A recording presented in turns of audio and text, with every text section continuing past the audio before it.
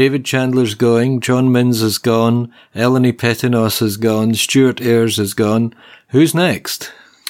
Yes, maybe Dominic Perrottet. Well, we'll see. We'll be talking about that and other much more interesting and less important things from the forum later on. I'm Jimmy Thompson. I write the Flat Chat column for the Australian Financial Review. And I'm Sue Williams, and I write about property for Domain. And this is the Flat Chat Wrap.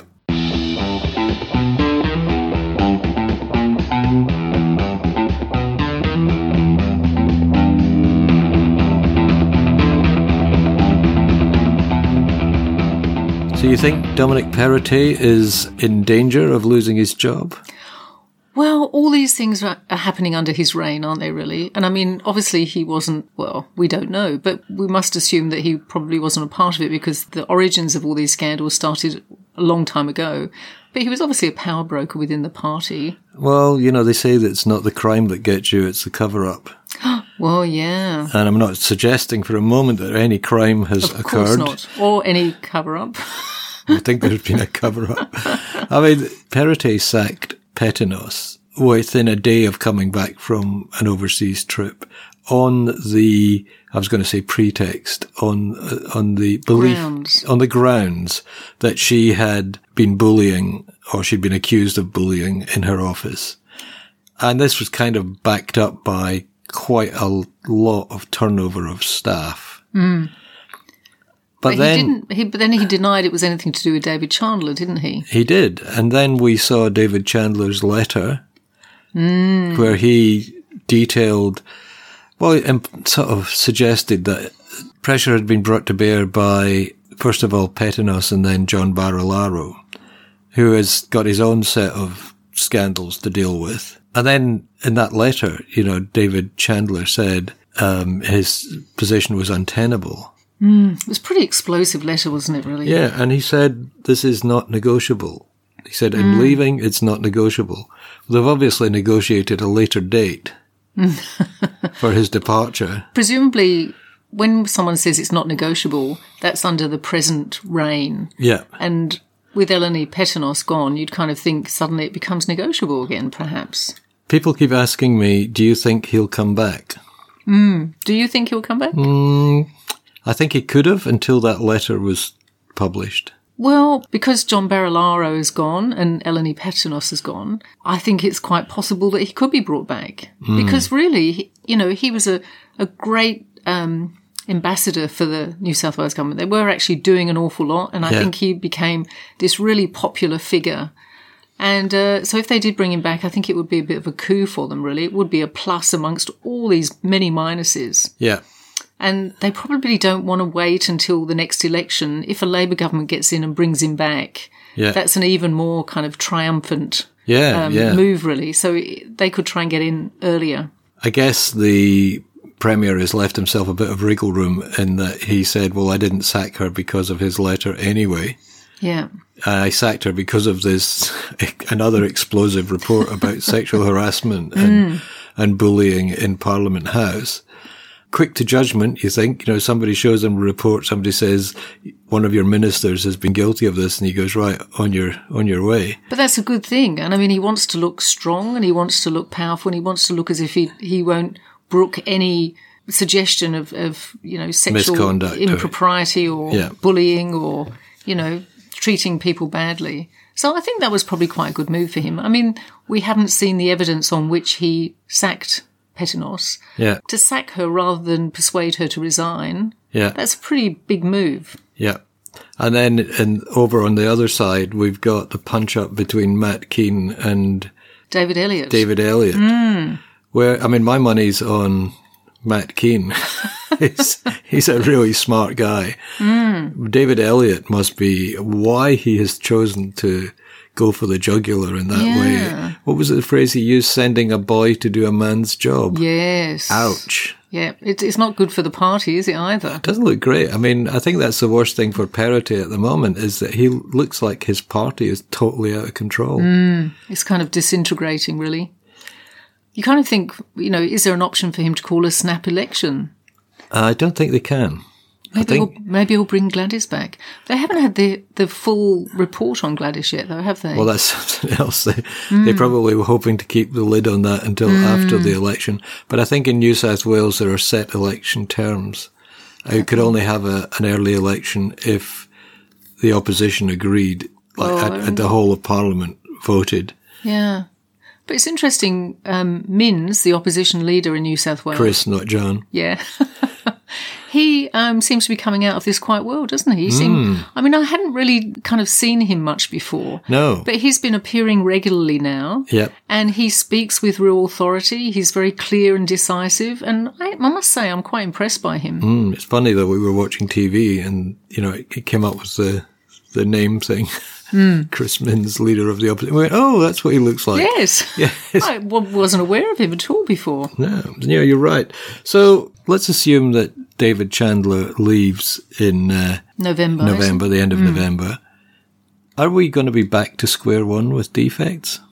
Oh, let's hope not. But those extreme powers that he was given, they still belong to the office, and he does have a deputy who he's been kind of mentoring in lots of ways. Yeah. So maybe, the deputy is a lot less high profile, a lot less experienced. They might not have the same authority that David has always commanded.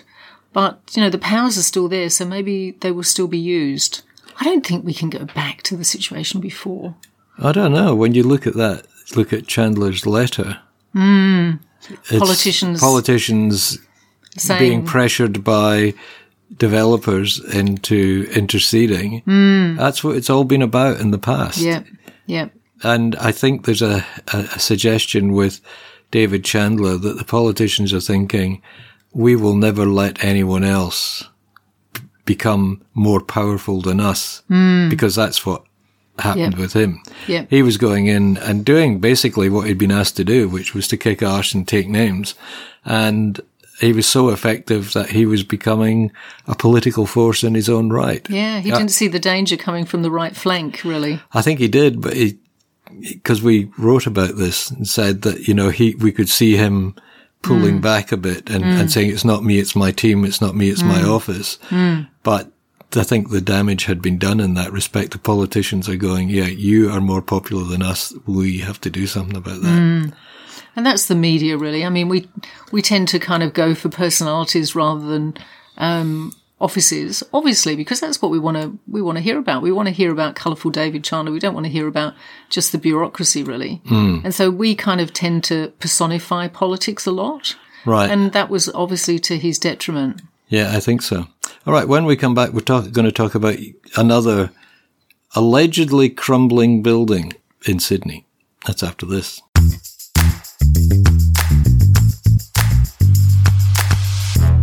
So there's another building we heard last week that is, well, some people say it's in danger of falling down and the developers say it isn't. And I think they've got competing claims from different engineers, haven't they, saying different things? Yeah, so the Vicinity building, which has been in the news before because... in Canterbury, I think, in southwest Sydney, yep. And it was in the news before because their structural engineer that they'd hired because of defects, came in and said, I think there'd been an earthquake somewhere in Australia, and this guy said, oh, if there was an earthquake here, this whole building would fall down. Oh, my God. And so there was fears that they would be in a Mascot Tower situation with everybody being thrown out of the building and people not wanting to stay in the building in case it was dangerous. But then there wasn't an earthquake and it didn't fall down. But now they've got these giant sort of lifting machines, props. They're big, giant props that they look like the size of a commercial fridge almost. And they are pushing up the building at a couple of points, which the engineers say, they talk about load transfer, and if you look at the structure of a building, basically it sits on pillars. So, but it's not a case of all the load going on to where the pillars are. It's designed in a way that the load is spread across, almost like a bridge, if you want to. So is it a temporary solution or is it a permanent solution? Well, I think it looks like a temporary solution, but I mean, what are they going to do? Are they going to build more pillars in their car park, or that's up to the engineer. But the developers came along and did x-rayed the foundations and whatever, and came back and said, look, there's no problem here. This is an overreaction. Who do you believe? It's very hard. I mean, you're an owner in a building like that. You've got the engineers saying this building is in danger, and you've got the developers saying, no, it's not, it's fine. Who would you put your money on? I think always the engineer, wouldn't you, really? But then if you've got your engineer, they've got their engineer, I guess then you have to go to another engineer. Right. It's like having two watches. You never know what the right time is. The old saying. I think the Owners Corporation is basically going to say, well, we've got our engineer in and we got him in for a reason, and presumably they got somebody who's highly reputable, who is going to say what they believe is true. Whereas the developers, are they going to be slightly biased? Are they going to say to their engineer, rather than saying to them, discover if there's any faults here, are they going to say, discover this if there's a way that we can't be held liable for any faults? It's hard because I don't know if it's going to go to court. It could well end up in court. Put money on it. And then the court will end up deciding, I guess. They'll get in a number of engineers to present their reports. Happy days for engineers. And at the same time, I don't think we've mentioned before about Mascot Towers having settled. Right. And it's kind of good that they've reached a settlement, which is confidential. But we don't believe that the settlement is a particularly generous one to the owners, I don't think. No. So I think that's been a really sad, sorry saga, which has now reached a conclusion, but a very sad conclusion for those owners. As we said last week, if you're going to do a buyback for houses that were wiped out in the flood, why are you not doing one for houses that fell down? Yeah. People bought them in good faith, believing they would be protected by the law, and discovering that no such thing happens. Absolutely, yeah. When we come back, I am going to be putting Sue Williams on the spot. She's going to be Strata Guru of the Week, and we're going to have a look at some questions that came up in the forum.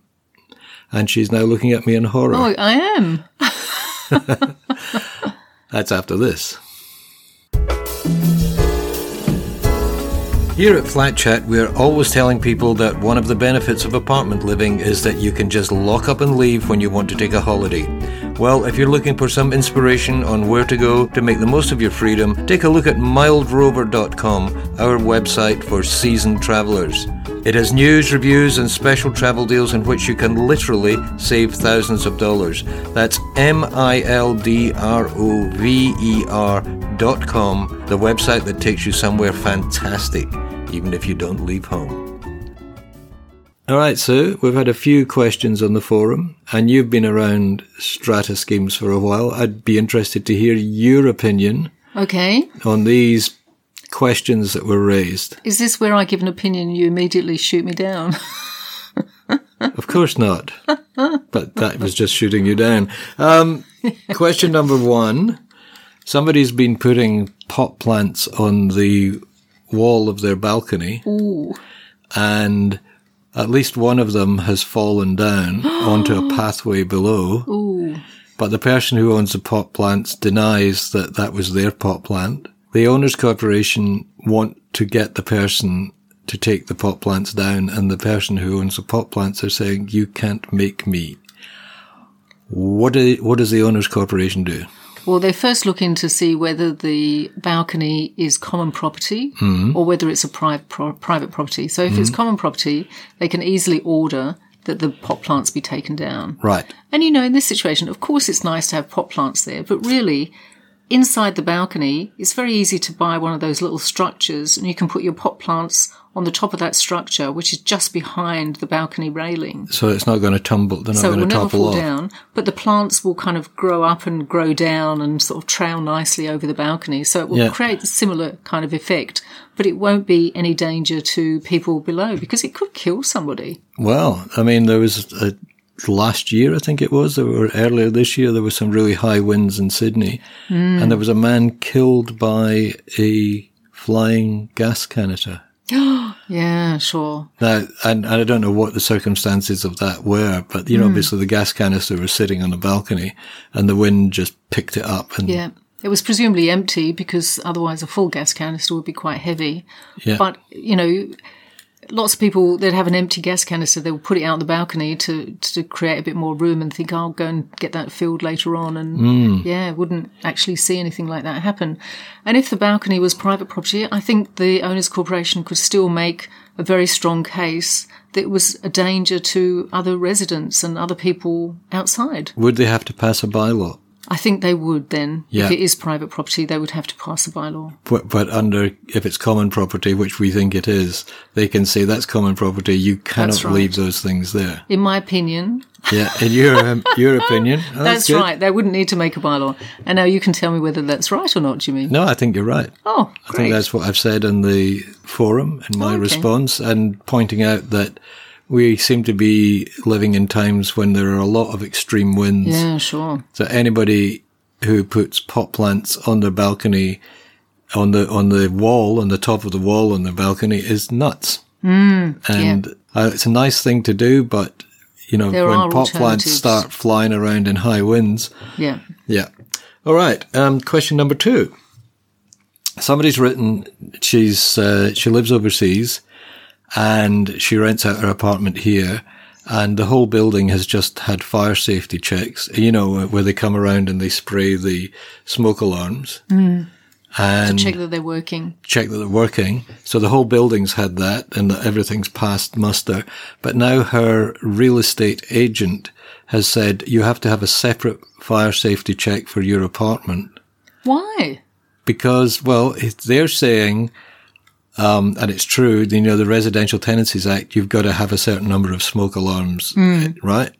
And they're saying, well, the whole building thing doesn't cover that. And by the way, here's the name of the fire safety inspector that we will be employing to go to your apartment and check that the smoke alarms are there and working. Are you a bit suspicious? Absolutely. Yeah. Because, how much is it going to cost to get a fire inspector into that apartment? Yep. Presumably, I don't know, $400 at least. I don't know. Quite a lot of money. Some of it, which you can assume is going to end up in the rental agent's pocket. Yeah. And so if the building's fire person has gone and checked all the fire alarms and checked they're all working, so we know they're all working, we just don't know if there are enough. The real estate agent, when he goes in for his 6-monthly inspection or quarterly inspection, should be able to just look at the ceiling and say, you've got 4 or you've got 5 or you've got 6, and they will be able to judge whether there are enough. And they know that they work because They professional do, fire because they've safety already been people. checked. Yeah. Yes. So I think this rental agent is on the fiddle. Oh, we maybe, don't know. Maybe they're overzealous. That's right. Yeah, maybe so, yes. Yeah. And maybe they're inexperienced or they don't know better. I think it's wrong to attribute to malice what could be just ignorance, Okay. to paraphrase the phrase that the I phrase. use a lot. Yes.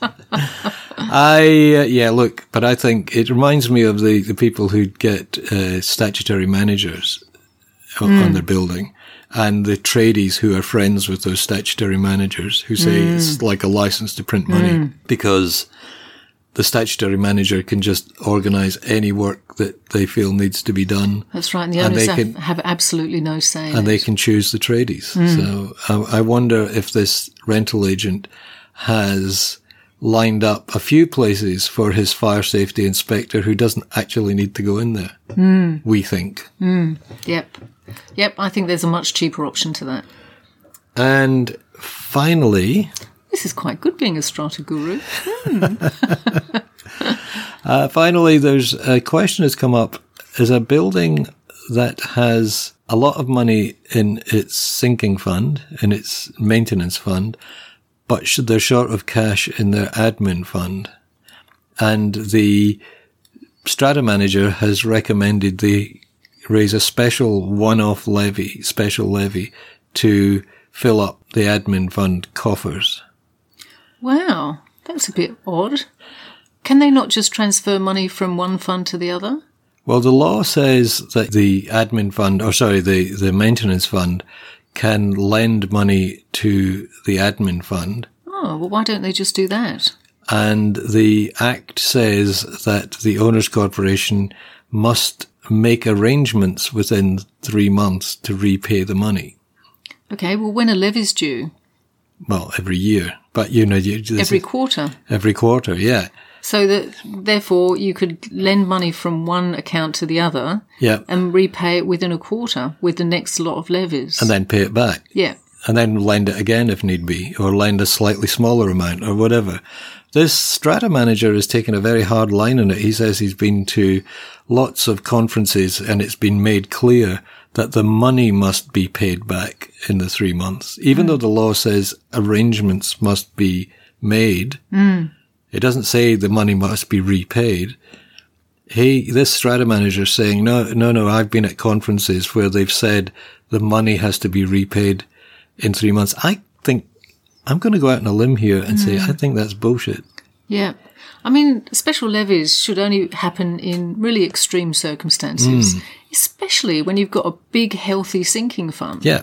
It's ridiculous to ask owners then to pay extra when there's no real reason. Yeah, I agree. And I think the owners, I mean, it's quite interesting, the debate on the forum, because people are saying, look, you don't want to get the wrong side of the law because you will get disgruntled owners who will come along and say, you fiddled the money, therefore we should have a statutory manager employed, which I think would be a very extreme outcome. I can't see that happening in this case.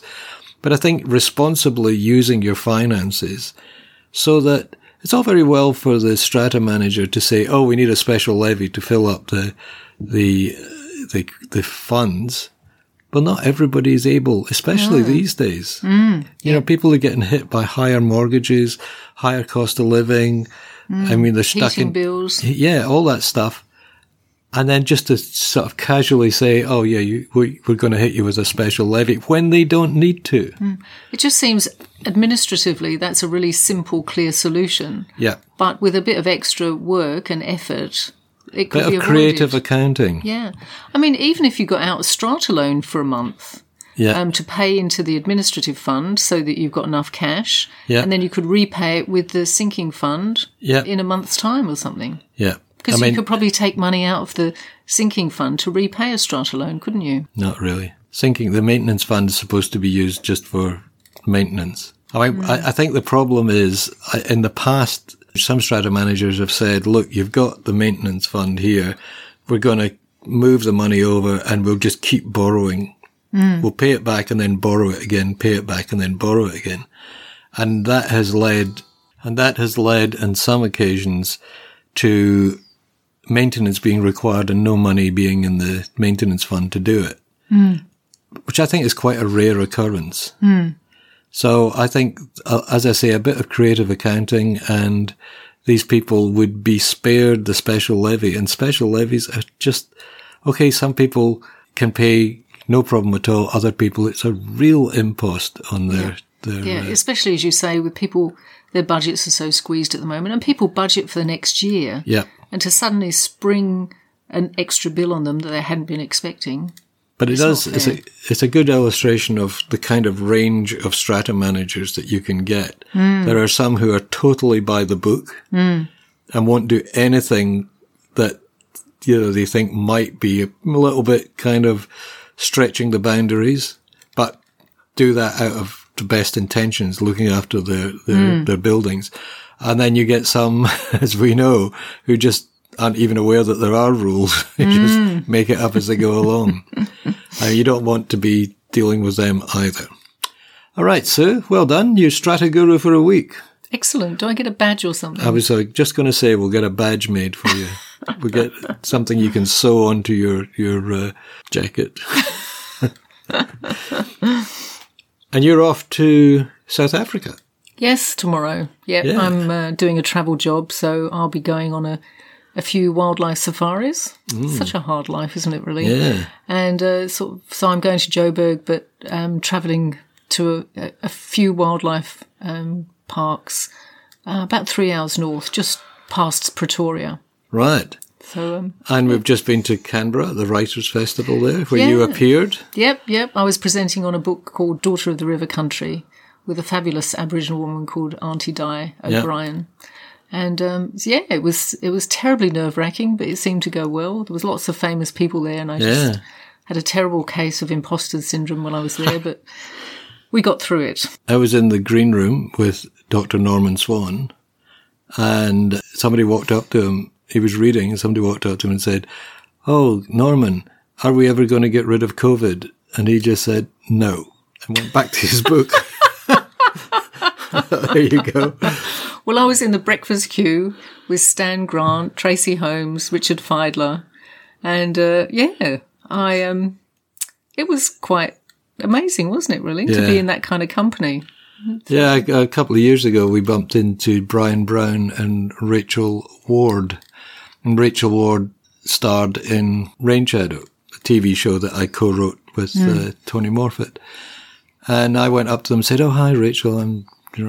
She didn't remember me, I don't think. But Brian Brown said, "Oh, you're that guy who does the radio stuff about apartments." So there you go. Okay, off you go. Go and get packed. Okay. Ready for South Africa, and we'll talk to you when you get back. Okay, fantastic. Thanks, right. Jimmy. Thank you, Sue. And thank you all for listening. Bye. Bye. Thanks for listening to the Flat Chat Wrap podcast. You'll find links to the stories and other references on our website, flatchat.com.au. And if you haven't already done so, you can subscribe to this podcast completely free on Apple Podcasts, Google Podcasts, Spotify, Stitcher, or your favourite podcatcher. Just search for Flat Chat Wrap with a W, click on subscribe, and you'll get this podcast every week without even trying. Thanks again. Talk to you again next week.